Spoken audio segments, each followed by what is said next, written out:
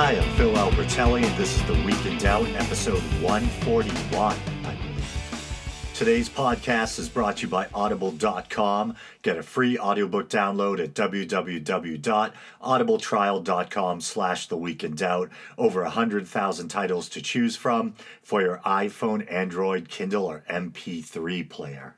So it looks like I'm going to be milking my interview with Anonymous Steve for everything it's worth. Last week, or was it the week before, I released that fun fact episode inspired by some of the sundry topics Steve and I discussed. And now I'm going to present you with an episode I call How to Insult an Atheist. Hope I didn't steal that title. I think another podcast might have recently released an episode with a similar title. But anyway, and before we get started, I'd like to apologize for being later than usual with getting this week's episode out. I don't want to bore you with a long tale about one of my medical ailments. I'm not even sure if this is what it is, but one of my doctors told me, well, she's actually an orthopedic surgeon, that I probably have something that's called post-tibial tendonitis. But this has been going on for a few years, and about once or twice a year, if I overwork my foot, doing manual labor or whatever, I'll get this kind of excruciating pain in the arch of my foot. Then the whole foot will kind of blow up and swell, and I get this severe nerve pain, and I end up hobbling around on crutches for a week or two. And that's basically what happened. I'm on the tail end of it now. So obviously it doesn't take a lot of manual dexterity to record a podcast. But any of you who've ever had like a bad sprain or something like that probably know that if it's your hand or your foot, sometimes the inflammation or the nerve pain can be so bad that it just kind of throws your whole game off. So I haven't been getting much done. But enough of that, here I am, and now on with the podcast. So you guys probably remember from my interview with Steve how we kind of made a list as we went along, or Steve kind of numbered these kind of stereotypical and insulting assumptions that believers sometimes espouse regarding atheists. So I think what I'm going to do is go through a short list of them, these so-called ways to insult an atheist. The numbering that I'm arbitrarily giving them now might be a little different than the numbering that Steve and I gave them during the interview, but I'll give a little bit of an introduction to each fallacy, for lack of a better word, and then I'll play a combination of clips from my interview with Steve, as well as some clips from some atheist versus theist debates. So first up, I guess I'll call it number one, is this idea that deep down atheists really believe in God. I was just hunting around for a clip of Kevin Sorbo from maybe about a year or so ago, around the time when he was promoting that movie God's Not Dead, which I actually gave a complete breakdown or review of on an older episode. I was looking for an old video clip of him saying this, that he believes the reason why atheists are, in his words, so quote-unquote angry is because deep down they know God really exists. Well, here's a clip of Steve and I discussing this fallacy, I guess we'll call it.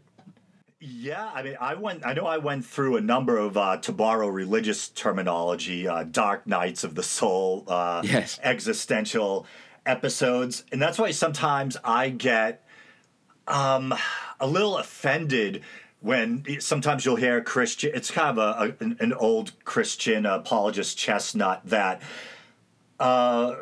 atheists really believe in God. They just don't want to admit it, but deep down they believe.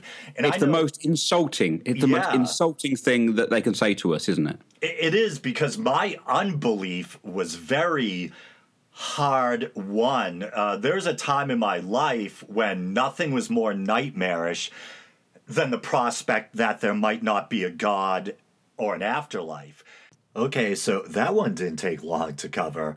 I was actually hunting around for an old John Lennox versus, might have been versus Christopher Hitchens debate, where Lennox makes a similar accusation, or maybe it was Lennox versus Dawkins, but I had trouble locating it. So anyway, on to the next fallacy. Okay, so next up, I guess we'll call it number 2. Insert Beavis and Butthead laugh. Is this idea, often espoused by Christian apologists, that atheism is a religion like any other religion. So first up, I'll play a clip from a debate between Sam Harris and Rabbi David Wolbe. One of the reasons why it's not a trick, I'm not a fan of the term atheism. I mean, atheism is a term totally without content. It's like being a non-astrologer. You know? I mean, we don't have a word for someone who's not an astrologer. And if astrologers suddenly became ascendant in our society, we wouldn't need to invent non-astrology as a discipline. We could talk about reason and science and evidence and common sense and bullshit and put astrologers in their place.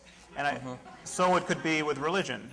And so this notion that Stalin and Hitler and Pol Pot were doing what they did because of atheism, because of non-belief in God. I mean, ask yourself, is too much skeptical inquiry really what's wrong with North Korea? I mean, the North Koreans are a cargo cult armed with nuclear weapons right now. They think that the food aid that we give them is a devotional offering to the genius of their dear leader.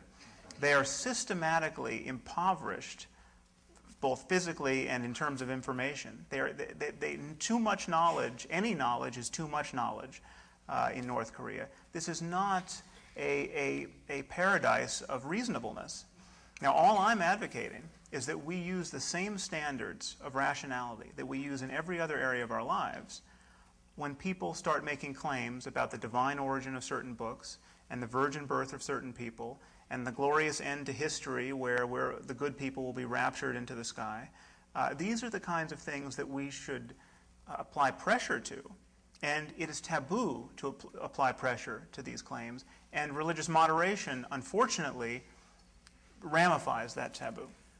Okay, so next up on the same topic, I'll play an exchange between Michael Shermer and John Lennox. Made after the fact. Let me clarify one thing. Atheist, non-theist, agnostic, bright, whatever. The labels are problematic because it assumes that you already know what I'm talking about when I talk about this particular word. Atheism is just a lack of belief in a God. It isn't a thing to be. It isn't a position to take. It's not like a political position where we have 7 planks that we adhere to. It's just, I just don't believe in God. That's it. So in the Q&A, don't ask me, do you have faith in atheism, or isn't atheism a religion? No, it isn't anything. It's just a starting point. No, I don't believe. Now let's talk about what we do believe. And if you want in the Q&A, we can go about other things that we do believe, human rights or civil liberties or whatever. But that's not religion. That's politics. But I just want you to notice the same argument applies to atheism. If you argue that religion's a comfort and it helps and so on, that's nothing to do with its truth. You would say exactly the same of atheism. So we've got to break out of that, and that's why both of us, as I understand it, are actually interested in evidence. No, that's why I said atheism isn't a thing to be. It's nothing. It's just I don't believe. That's it. Do you believe that, do you? Let's... Ladies and gentlemen. No calling out from the audience, thanks. There are microphones for you to call out through, and this gentleman has been waiting at this microphone. Am I allowed to ask Michael a question? Oh, we'll have this gentleman. Yeah, all right. No, I'm very puzzled, and I've heard it from Richard Dawkins too, and Christopher Hitchens, that atheism is a nothing. It's simply the belief in a negative, that there isn't a God. And it's like not believing in Wotan, and I'm an Azucist and all the rest of it. Well, I certainly am an Azucist, ladies and gentlemen. And atheists say they only go one God further. Well, that's like saying that there's not much difference between marriage and celibacy. It's just one relationship less. Not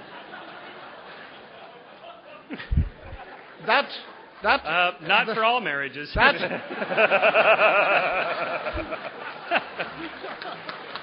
I didn't mean that as a substantive point. The thing is this. Richard Dawkins and Michael Shermer and Christopher Hitchens have not written 400 pages on awotanism.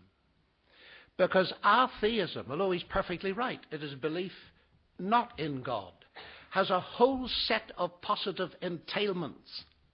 And as far as I understand, Michael can correct me, his positive philosophy is either materialism or naturalism. That is why he is expounding it to us tonight. And to say atheism is a nothing is, well, I simply don't comprehend it. It is a belief system which includes a negative belief in God and a whole set of positive beliefs. Ask him if he believes atheism. Okay, quick, so we can move on. No. Atheism, is it belief or disbelief? It's just simply, I don't believe in God. That's it. I mean, when you talk about, yes, I believe there are natural forces at work, that has nothing to do with atheism. I also believe in liberal democracy and free markets. That has nothing to do with atheism either. This is just, you have to specify which particular claim you're making and why you believe it. We have a question up the back. Okay, now here's a clip of Steve and I discussing this matter. And it is funny because I often talk about on this show how I think, it's funny because atheism really isn't a creed. Another famous Christian apologist, Chestnut, is that atheism is a religion like any other religion, when in fact it's the absence of belief.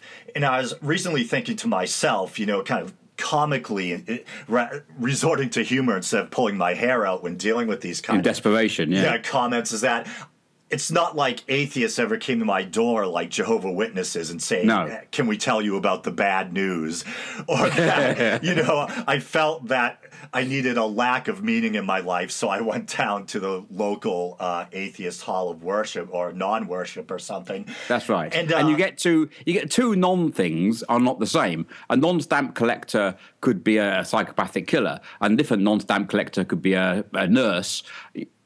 The absence of something it has absolutely nothing to say about anything other than that one thing that they share, an absence. That's true. And I think another thing I think about is that to believe in a religion, you really, with maybe some exceptions like, say, an adult convert or something like that, you really need indoctrination. Where with me, and I find this is the same with other non-believers, is that I tried to believe, I was taught to believe. Like I said, the idea of there not being a God or an afterlife was absolutely truly nightmarish when I was young.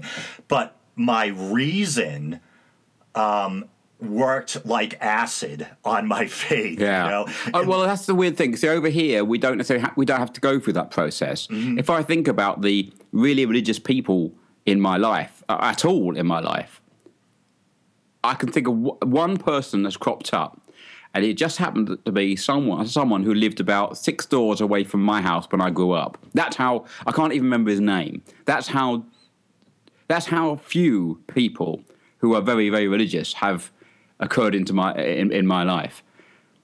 I can't think of anyone else. There was a teacher at school. There was one teacher, and of course everyone knew that he was religious because he was the odd one out being religious. And I can't remember his name either. I mean, that's how unusual it is here to have to, or in my experience, to come across people with, a deep faith. Okay, so now on to number 3. This is one of the ones I personally find the most annoying. What if you're wrong? And this excerpt is taken from a debate between Robert M. Price and William Lane Craig. And this is going to be Robert M. Price that you hear next. What if you're wrong? And he's right. What then? Okay. I think I can actually cram these in. Let's see. For one thing, a few of them real quick, all excellent questions. If I am wrong, what I think somebody asked Clarence Darrow this. He was much interested in religion, but an agnostic. And they said, "What if the whole Christian thing is right, and you get to the pearly gates and find out?" He said, "Well, I'd say, gentlemen, I was mistaken." And you have to ask then, well, is God going to be a peevish theology professor that says, that's too bad, you bastard, you're going to fry? If that is the reaction of God, I don't think that's a God worthy of worship, so I'm not too worried. I think if I seek the truth as well as I can, and with as clean a conscience as I can, I'm not going to worry. I mean, I'm going to hell in somebody's dogma anyway, right? The Muslims, the Jehovah's Witnesses, I might as well call them as I see them. All right, well said, Robert M. Price. And now here's a clip of Steve and I discussing this. Another thing that drives me nuts that you sometimes hear from Christians, and everyone thinks it's the big gotcha, and whenever you watch a debate between atheists and theists, and they allow questions from the audience, this inevitably comes up. Someone in the audience will smugly ask, what if you're wrong? You know, oh, God. And so, and this is why I absolutely detest, on moral grounds, Pascal's wager. Absolutely. Because Pascal's wager says, well, we don't know for sure, but just in case God is real and hell is real, and we should all be Muslims. Yeah, we should all believe in whatever religion it is, just in case, kind of hedging our bets. And I think that is morally abhorrent. And God's going to be fooled by that as well. Yeah, exactly. Well, that's one thing. That's a good point, too. It's insulting to God if he, she, or it actually existed. But it's insulting to God on two counts. One, because you're saying you can fool them in that way. And another, it's saying it's painting God as cosmic bully. What type of God is that would send you to eternal perdition just because you didn't pay lip service or bow down out of fear? I would hope that any deity worth worshipping. I'm with Stephen Fry on this. This God that doesn't exist. If it did, and if it just so happened to be this one that the Christians keep going on about, Stephen Fry's got this right. How dare he do what he does? How dare he give childhood cancer and stuff like that? And, I don't know if you know the expression in England. It might be American, actually. I wouldn't want to be a member of the club that would want me in it. Exactly. So, I'm not going to bet. I mean, also, isn't it horrible? I don't want to spend eternity bowing to God. That is hell. Right, or it's just, I think it's so, what's really abhorrent about it is this weird idea that a being that would be enlightened and all-knowing, and yet they require you to constantly be praising and acknowledging them. How insecure is that? Yeah, like that's some grand kind of self-esteem complex or something. Okay, so next up, number 4. And this is the idea or the accusation that atheists aren't quote-unquote spiritual. And of course, spiritual has kind of supernatural or religious connotations. But I believe those experiences that people do label spiritual, those are experiences that we all have. The only difference is the atheists would tend to think that they're products of the brain. It's kind of biochemical experiences, whereas the believer will probably tend to think that they're truly transcendent or divinely inspired experiences. And there's plenty of clips out there of Christopher Hitchens talking about this, talking about the numinous or the transcendent. And when I say in transcendent, there's another loaded word. I don't mean transcending the mundane to the divine. I mean transcending one mode of consciousness to another. On short notice, I couldn't dig up any good Hitch clips on that matter, so I'll just play you a clip of Steve and I discussing this. And that's funny. That brings up, like I think I was going to say before, but I forgot. Even though I'm a non-believer, I have kind of a romantic, quote unquote, spiritual side. And I'm a big fan of... Before you say that, okay. that's the fifth. There's a fifth worst insult. Because you're an atheist, you have no soul, you have no feeling, you have no love. You don't understand beauty because you're cold, calculating, evil, atheistic bastard. Well, no, that's the fifth most. That's what we've now come with 5 really insulting things to say to an atheist, and that's a big one for me. I really pisses me off, that one does. Me too, and I'm usually pretty polite, say on YouTube and things like that. And I remember the one time I really got kind of angry was, and people for the most part have been polite to me, but I did one episode where I thought I rather fairly gave a breakdown of my thoughts on the story of Eben Alexander, the Harvard neurosurgeon who claimed to have had a near-death experience. Oh, got him. And I thought it was a fairly reasonable and respectful breakdown of it. And I said at the end of the day that we can't take one person's anecdotal experience as concrete proof of an afterlife. But I got inundated with criticism from everything from, religious fundamentalists to new agey crystal toting sort of people. And some of the accusations were that I don't get spirituality or this and that. And I went on to explain how, since I was a young teenager, I've been writing music, poetry, song lyrics, that I'm someone who every day is moved by nature, someone who's easily moved by art, as Hitchens used to say, art and landscape. I think unless there's something really off about your wiring, all of us have access to this range of experience that people call transcendent or spiritual. The only difference is, I would say that those experiences, as rich and valid as they are products of the brain. And I'm a person who leans towards that consciousness is an emergent property of the brain.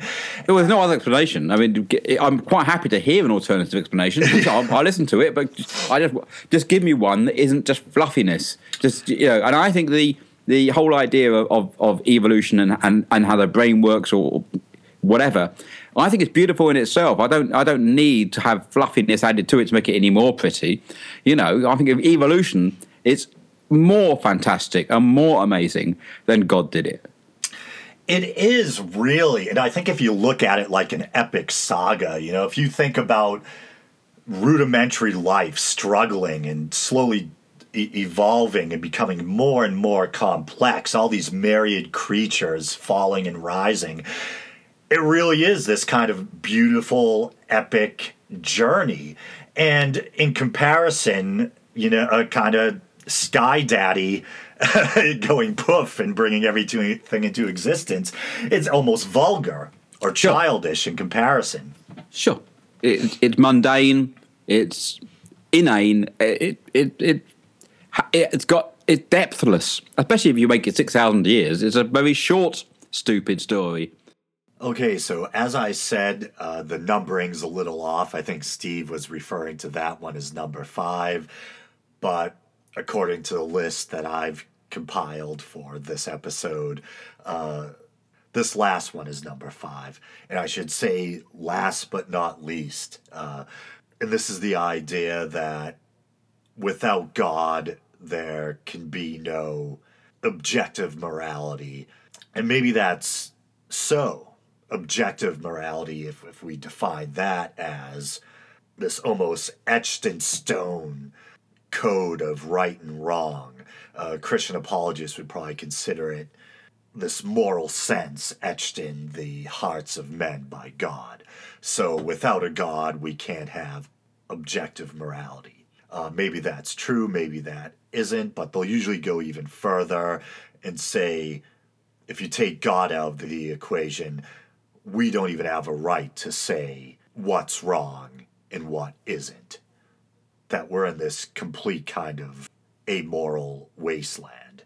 But anyway, I'll play some clips from various theist versus atheist debates where this very topic is addressed. And first up is a clip of Arif Ahmed Some of you may not have heard of him. I think he's, guessing by his name, probably originally of Muslim descent, but a British citizen and a brilliant atheist debater. And I really like him. I just found out about him recently. So this is Arif Ahmed going head-to-head with William Lane Craig. Number 3, objective moral values are plausibly grounded in God. If God does not exist, then objective moral values do not exist.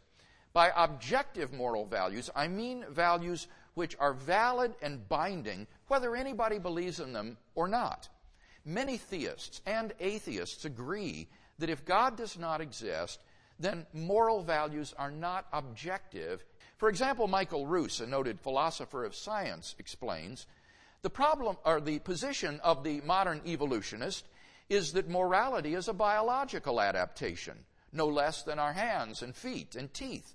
Considered as a rationally justifiable set of claims about an objective something, ethics is illusory.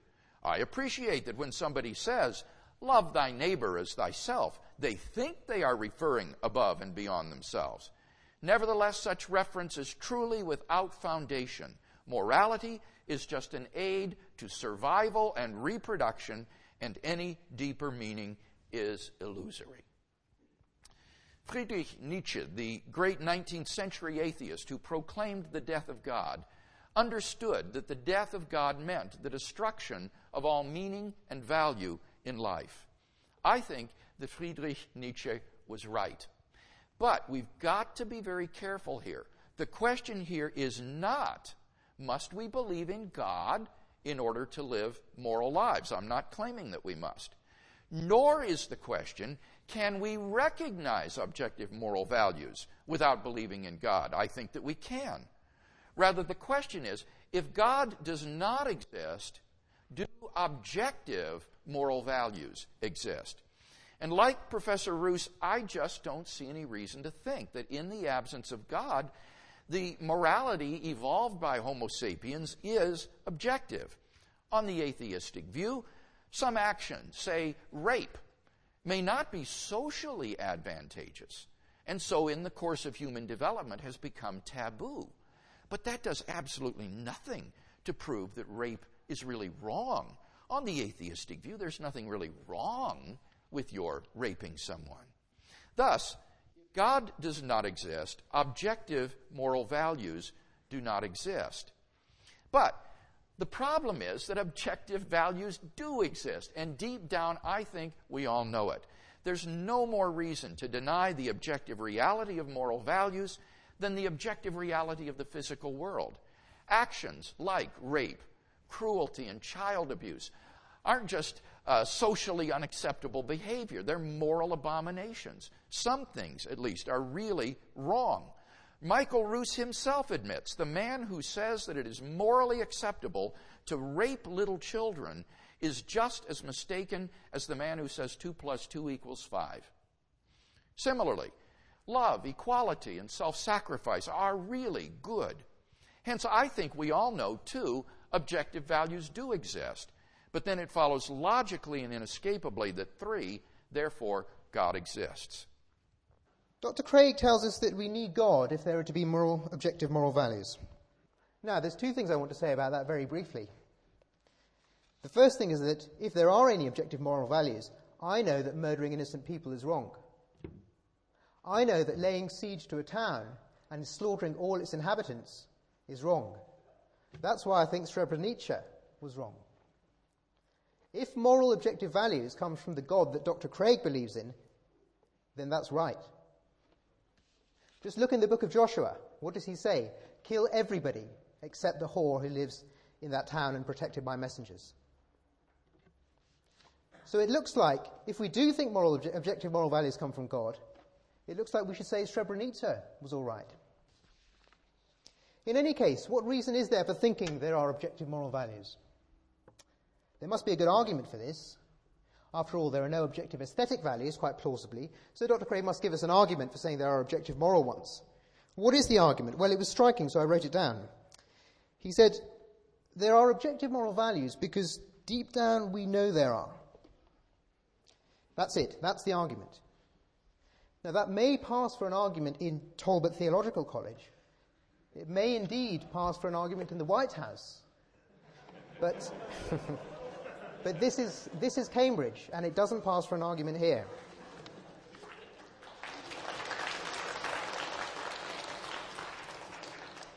Finally, I want to point out that evil itself actually proves that God exists. The argument would go like this. If God does not exist, objective moral values do not exist. He admitted that point in his first speech. Secondly, evil exists. He admitted that in his first speech. It follows from that objective moral values exist. That is, some things are really evil. Therefore, it follows that God exists. So far from actually disproving God's existence, evil actually ultimately proves that God exists, because in the absence of God, evil as such would not exist. Finally, he suggests that belief in God leads to perverted moral values. Now, the irony about this is that he can't make that judgment because he doesn't believe objective moral values exist. He cannot condemn these things or say that they are sick or perverse because on an atheistic view, there are no objective moral values. Whatever anyone decides to do, whether it's in a society or culture of Islam or Christianity or whatever, all things are permitted. So I don't think he can even make these sorts of moral judgments on the basis of his atheistic philosophy. In any case, human perversity in misusing religion in no way proves that God doesn't exist. It would just prove that human beings perversely use religion for their own evil purposes. It's not at all a disproof of God's existence. So I think these arguments for atheism are far from compelling. The second point, and this comes to the argument from evil, as I put it, Dr. Craig raised the objection, and this strikes me as slightly strange, but Dr. Craig did raise the objection that we can never actually know whether the harm that happened was good or evil. We can never actually know whether what happened in the First World War, for example, was at the end of the day the best thing. Now just think for a minute what this means. As I said, this is not an academic parlor game. It's very easy, especially for academics, who, unless they try, have very little exposure to the real world. It's very easy to lose sight of the distinction between opening your mouth and saying something as part of a game and actually meaning it. What Dr. Craig is telling us is that the Holocaust, for example, is something of which we can't say whether it was for the best. For all we know, we should suspend judgment as to whether the Nazi Holocaust was at the end of the day for the best. Now, I hope you want to think about that before you start saying something like that.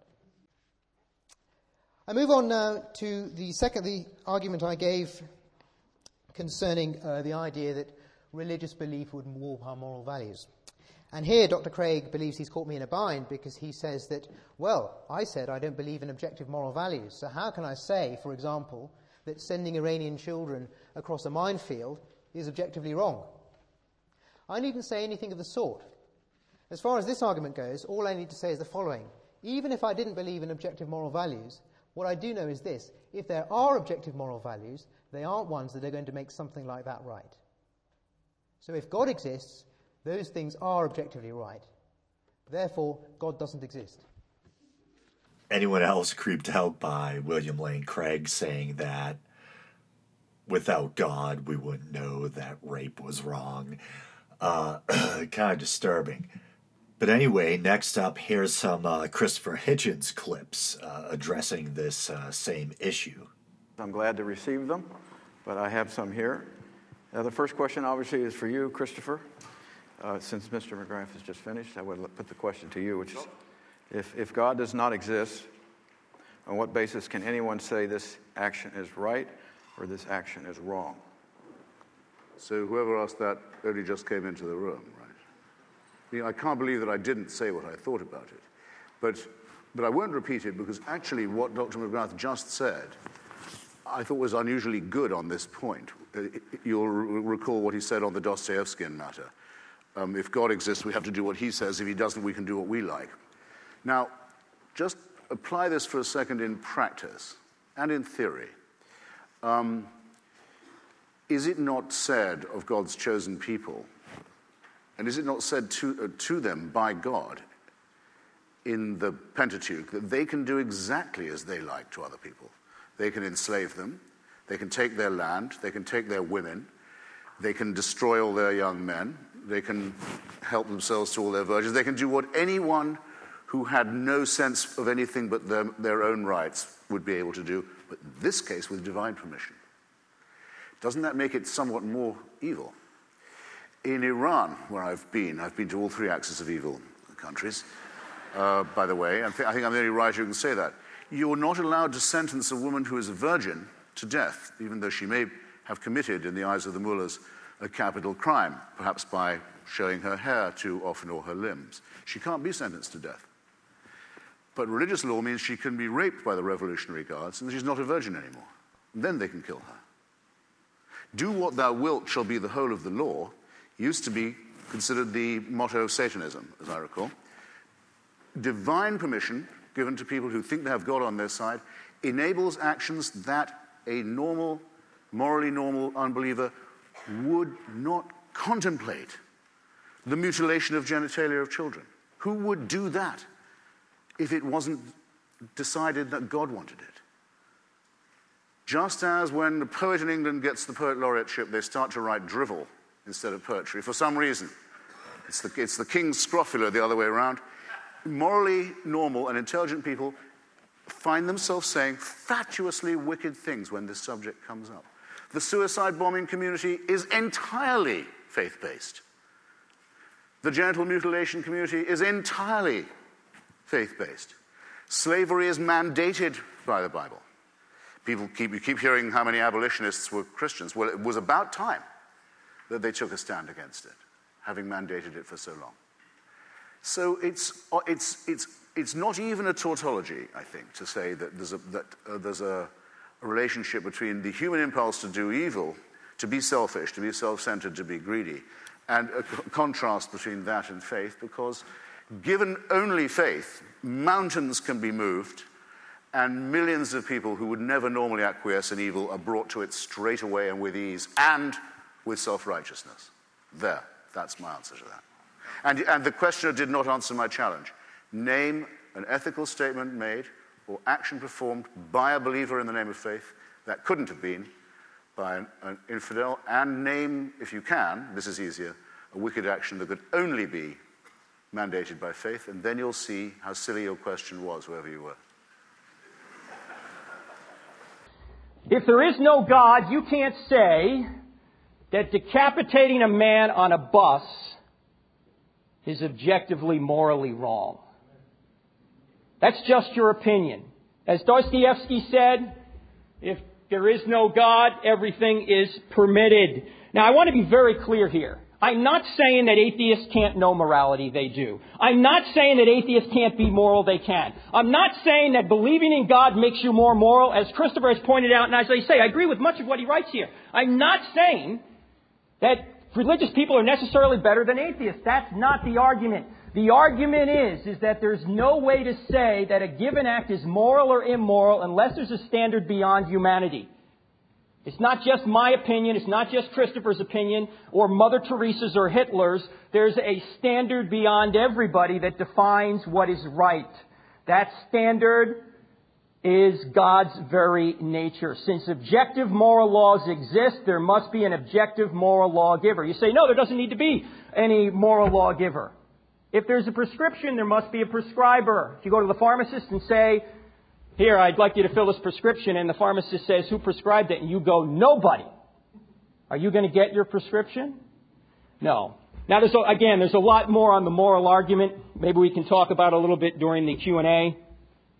But how does rationality and mathematics arise from randomness? How do they come from matter? Rationality and mathematics are the product of mind, not matter. So you got reason and the laws of logic, the laws of mathematics, and then number 7, or it's 7 in my list here, 3 in the addition, human freedom and the ability to make choices. Christopher is somebody who is very concerned about human freedom as I am. But again, if we are just molecules in motion, how do we have human freedom? William Provine from Cornell, he's a materialist, a Darwinist. He points out that we don't have any human freedom if all we are is Molecules in motion. Now, Christopher ought not scold anybody for being a snake-handling, Bible-thumping, fundamentalist preacher, because according to his own worldview, that person is that way because these are just chemicals going on in his brain. Neither could you say that Hitler had done anything wrong if it's just chemicals going on in his brain. I mean, what is the murder molecule? How much does justice weigh? These are questions that have no answer in a materialistic worldview, but that is Christopher's worldview. It seems to me that it makes much more sense to say that reason and laws of logic, mathematics, and human freedom come from a great mind that granted us these immaterial realities. Just to me that I would be ignoble if I didn't respond to. The first, and I thought frankly the most egregious, was this. I find it extraordinary that it can be said on a university campus in this year of grace that without God, humans are capable of doing anything. That there is no moral restraint upon us if we don't concur in the idea that we are the property and creation of a supreme being. I'm making the assumption that all of you check in every now and then with some kind of news outlet and have a view of what's going on in the rest of the world. Isn't it as plain as could be that those who commit the most callous, the most cruel, the most brutal, the most indiscriminate atrocities of all do so precisely because they believe they have divine permission? Shall I answer my own question? Shall I insult you by adding more? Who can't think of an example of this kind? Let me put the question in another form that I've put in now. Every forum from YouTube to C-SPAN, to the wireless, to the print, to the radio, to the television, and innumerable forums to those who say that without God there can be no morality. You are to ask yourself two questions. You are to name a moral action undertaken, or a moral and ethical statement made by a believer. I dare say you can do it. You are then to say that you can not imagine a non-believer making this moral statement or undertaking this moral action. Can you think? Can you now think? Can any of you think? Don't have to answer now. You have all night, and you have my email. And I've done this with everyone from the Archbishop of Canterbury to even lower people. You name me the ethical and moral actional statement that a believer can make and an unbeliever cannot, and there's a prize. I'll tell you about that later. Now there's a second question. Think of something wicked that only a believer would be likely to do. Or something wicked that only a believer would be likely to say. You've already thought of it. The suicide bombing community is entirely religious. The genital mutilation community is entirely religious. I wouldn't say that the child abuse community is entirely religious. I wouldn't. But it's bidding to be entirely religious. It operates on the old Latin slogan, "No child's behind left." How dare anybody, how dare anyone who speaks for religion say of us, the secular and the non-believers, that we are the immoral ones? It is itself a wicked thing to say. Itself an absolutely indefensible thing to say. No. The decapitation on the bus is going to be done by someone who thinks God is telling him to do it. Smerdyakov is actually the stupidest character in Dostoevsky's novel. He's the one who makes this proposition. Everyone has to understand that it is those who feel that the divine is prompting them, who feel they're permitted anything and everything. And it is those who are the leading, most salient, most violent, most vicious opponents of the values and civilization that Thomas Jefferson stood for and promulgated. I'm very keen to know how it is that in a sense that you dare to say that without a belief in religion, I would have no source for ethical or moral. It's not what I'm saying. You seem to hint at it. No. Does he not? No. Oh, I'm not saying you don't know morality, Christopher. I'm saying you can't justify morality without a being beyond yourself. So that, okay, good. So that if I say that for me it's enough to be willing to love my fellow man and perhaps hope that my fellow man and woman will give me some of the same consideration in return. And that, after all, the Samaritan, of whom we've all heard, was the only one to help after the priests and the Levites had passed by. And the Samaritan also, though he's talked of by Jesus, can't have been a Christian because he appears in a story told by Jesus, so there can't be any Christianity before that. Somehow, he knew the moral thing to do is to help his fellow person without a religious instruction. Yes, that's actually the whole point of the parable, though it's not the way it's usually told. And that's what Christianity teaches. You know morality. It's written on your heart. You don't need the Scripture to know right from wrong. And this was only available to us 2,000 years ago. No. You've known it from the beginning of time. Conscience has been on humanity from forever. You'll have to let me press you a little bit on that. I mean, William Ewart Gladstone spent a huge amount of his life, and he was a great scholar of Latin and Greek, showing that every one of the Greek Socratic and other moral precepts, all they were just prefigurations of Christianity. These are the best the Greeks could do before Jesus arrived. No. Because he couldn't face the idea that these solidarities and moralities and understandings are innate in people and don't require divine permission. I just have to ask you, if you could do it plainly, which side do you come down on? Do you think we need divine permission to act humanly to each other? No, it has nothing to do with permission. It has to do with the ontological category known as morality. Where does morality come from? Does it come from the benzene molecule, the carbon molecule, the oxygen molecule? In your worldview, where does it come from? Suppose that we were having this discussion before the existence of molecules was understood. It's irrelevant. No, it's not, because the discussion about where does the good come from was being conducted before Lucretius developed the atomic theory, before Democritus and Epicurus, I should better say, understood that the whole world was made up of atoms and molecules. Before that was known, people were arguing, why do we behave one way to our fellows, and we call it good, and another way, and we call it wicked? Because it's written on... I don't think you can build in a molecular distraction to that. I don't have the molecular problem. You do. So you're a materialist. I'm trying to ask you, where does morality come from in a materialistic worldview? Well, did I not just acquit myself of that charge and say that the argument precedes the knowledge of the atomic and molecular structure? No, it doesn't. No. Not that I think, by the way, that the atomic and molecular structure is irrelevant, and it could be that we might find out that there are, who knows, pheromones or other phenomena that do have an influence on our moral conditioning. This still wouldn't, to a morally normal person, relieve them of the responsibility of saying that I feel I know what's right. I feel that some things my children don't need to be told. They already know. Let me interject here and just ask a question another way.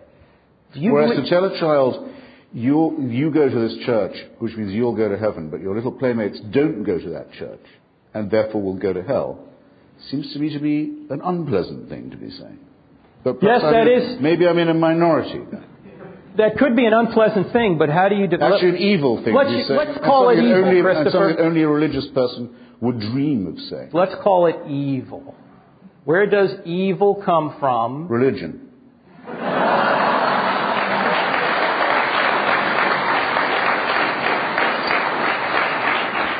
And to answer your next question, morality comes from humanism and is stolen by religion for its own purposes. Humanism according to who? Hitler, Mussolini, Stalin, who? You're saying that Hitler was a humanist? Just Hitchens. I've lived to hear it said. Hitchens. In Virginia. Hitler was a Catholic. Hitler was a Catholic, so was Mussolini. Give me How does morality exist if it's just my opinion against your opinion and there's an official political no concordat with the Protestant and Catholic churches? Both of them wanted the worship of themselves as well as of God. So I suppose no evil comes from atheism. And their third main ally, Hirohito, the Emperor of Japan, not content just to be theocratic, was himself a god. So anyone who says that fascism and Nazism was secular is an ignoramus. Why is it on a gigantic scale. All right.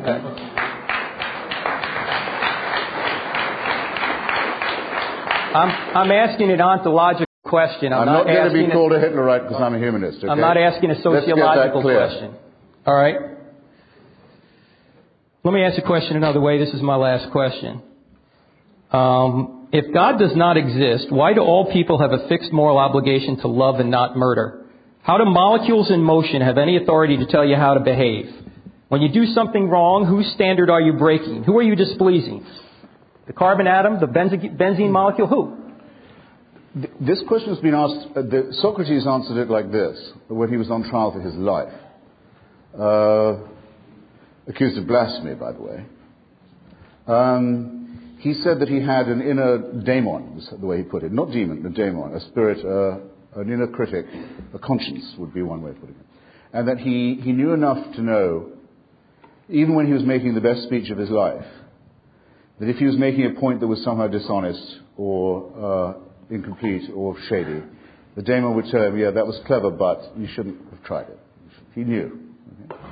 Any person of average moral equipment has the same knowledge. I hope you'll.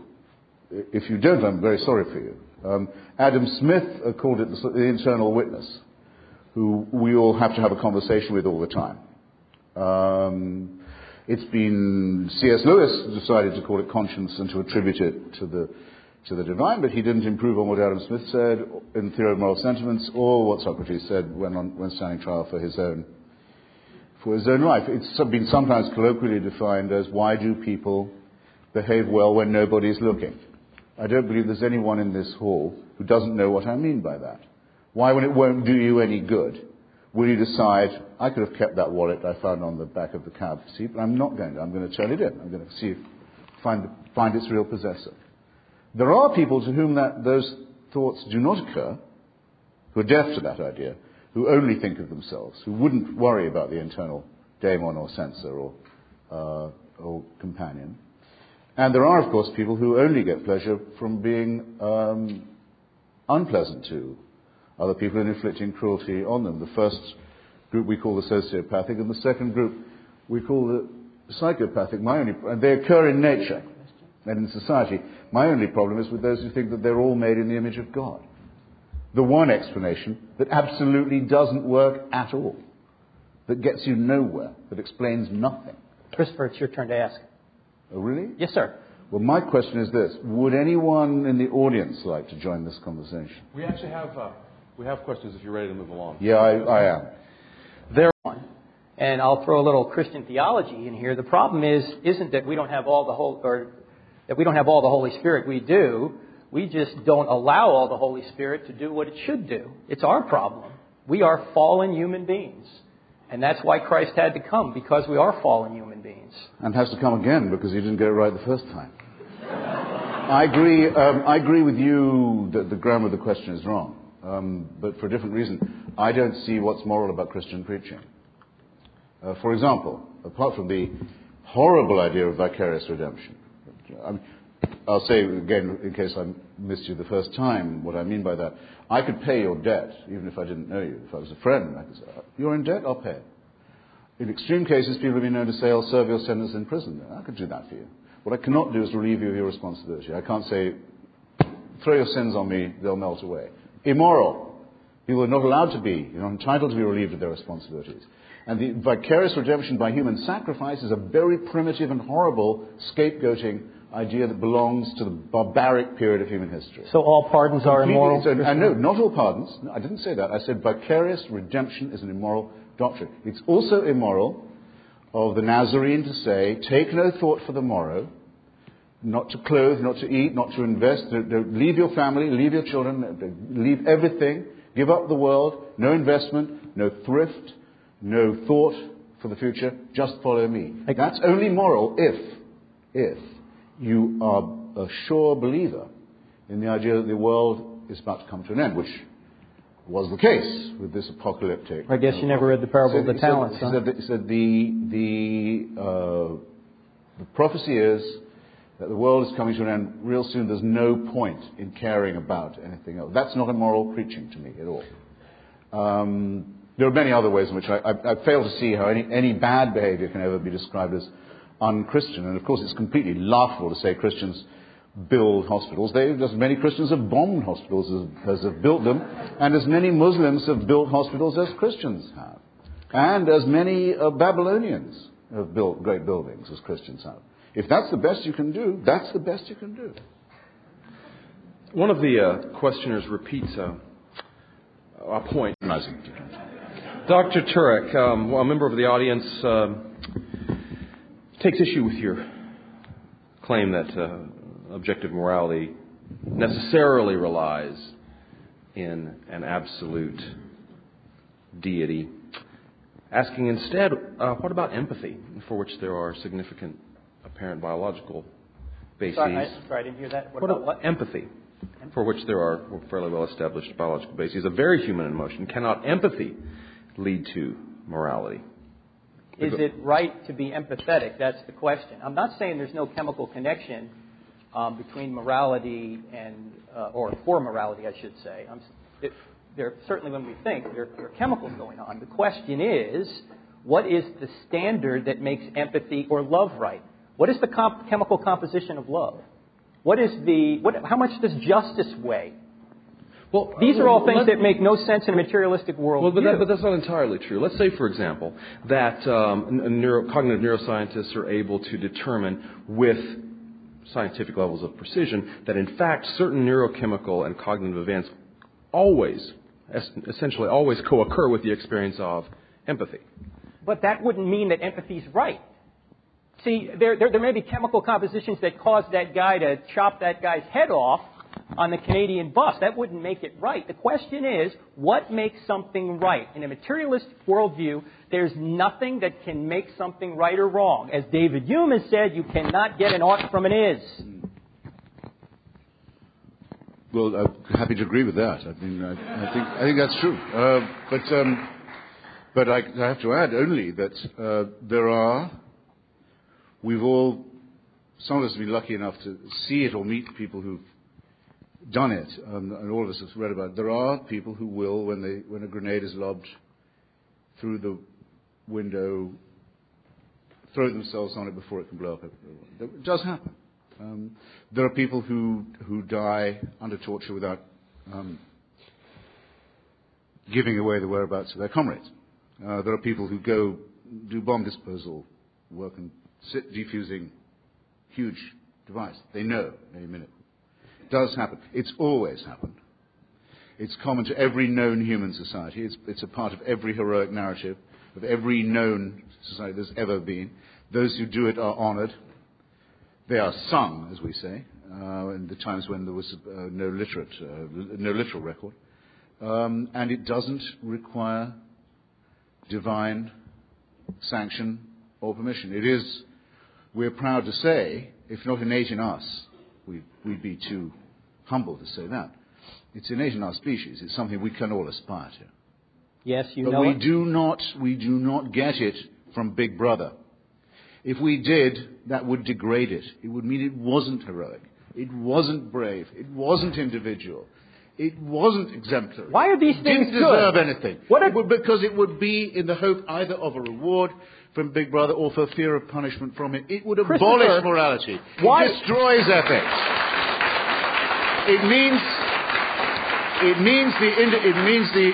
the individual example is dust. Christopher, you've already abolished morality by your materialistic worldview. There's no such thing as morality if you're just a bunch of chemicals. Wait a second.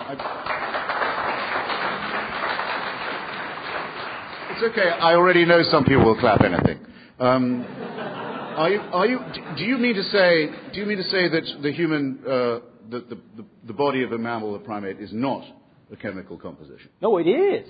Oh, good. I'm questioning why do you act as if this has only just been discovered and as if it's a theological point? Because you apparently haven't discovered that morality... I would rather say, in spite of the fact that I am a primate, or not, notwithstanding, perhaps I'd better say that I am a primate, nonetheless I'm capable of thinking about heroism, self-sacrifice, example, and so forth. Why are all those things good? Don't turn to me and say, how can you say that and be a primate? I'm a primate. I can't alter the fact that I'm a primate. I can conceal it better than some people can. That's the best I can do. You're a primate as well, and you'll have to agree with both of us that it shows. Okay. All right. That was a long clip. Did you forget I was hosting? Now I'll play a clip of Steve and I discussing this.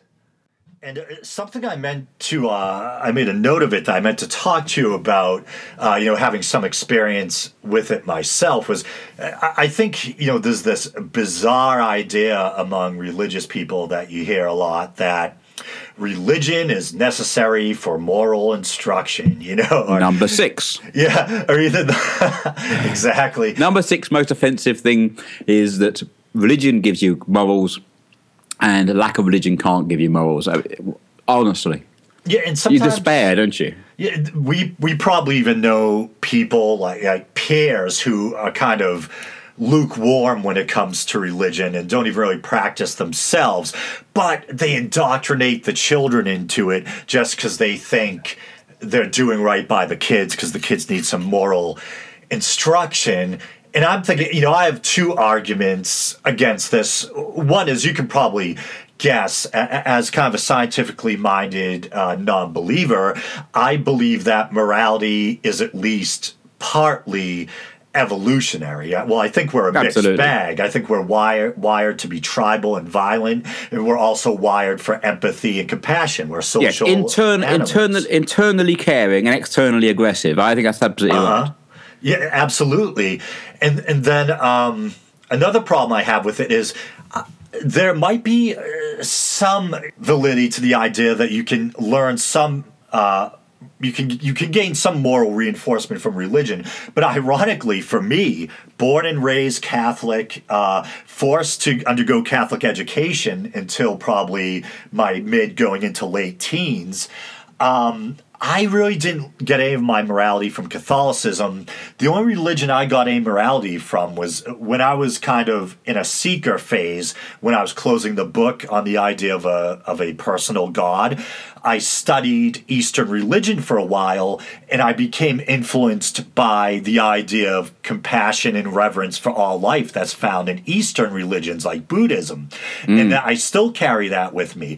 But all I can remember of my Catholic upbringing is the indoctrination, the superstition, and the dogma.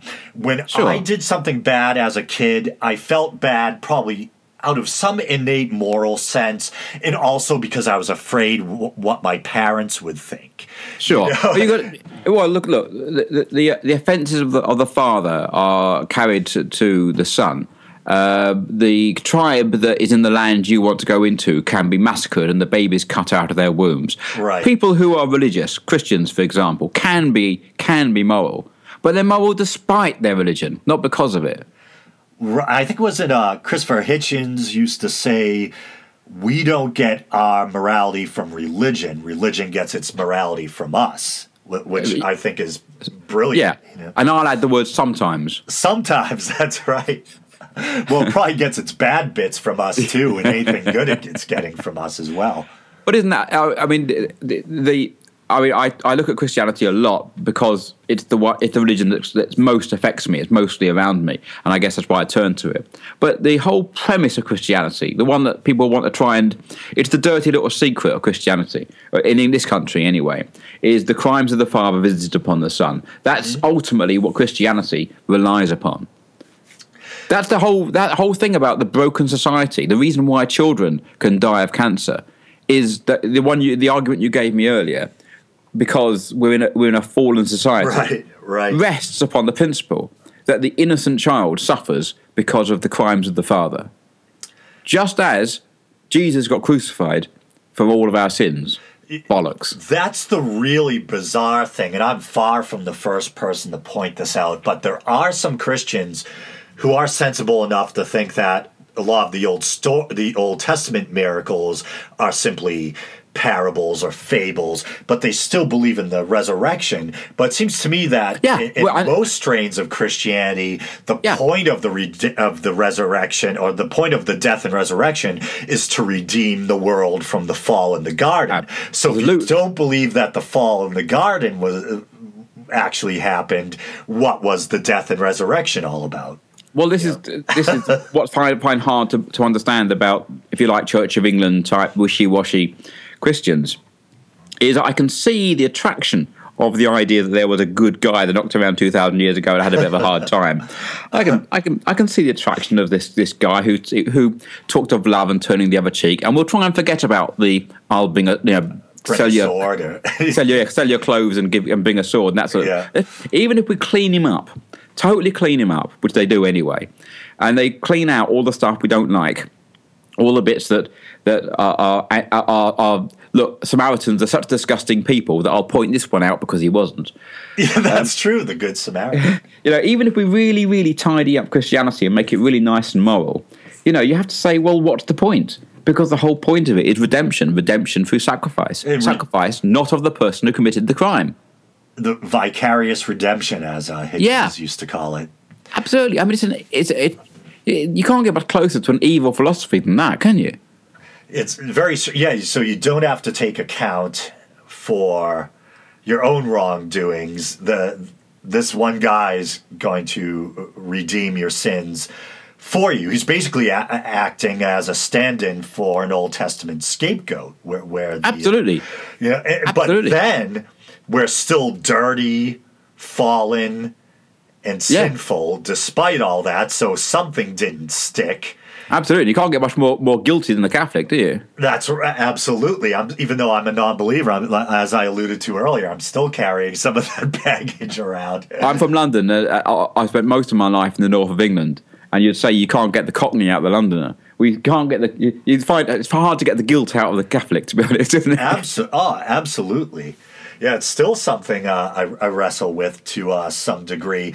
It's funny. I remember there probably was a time when I was a teenager that I resented God for not existing, as paradoxical as that sounds. And now, even though I don't literally believe in any of the supernatural claims of Catholicism, I'm still carrying around some Catholic guilt. The whole thing is very bizarre. But obviously, from a psychological standpoint, it makes perfect sense if you indoctrinate a child at a young age.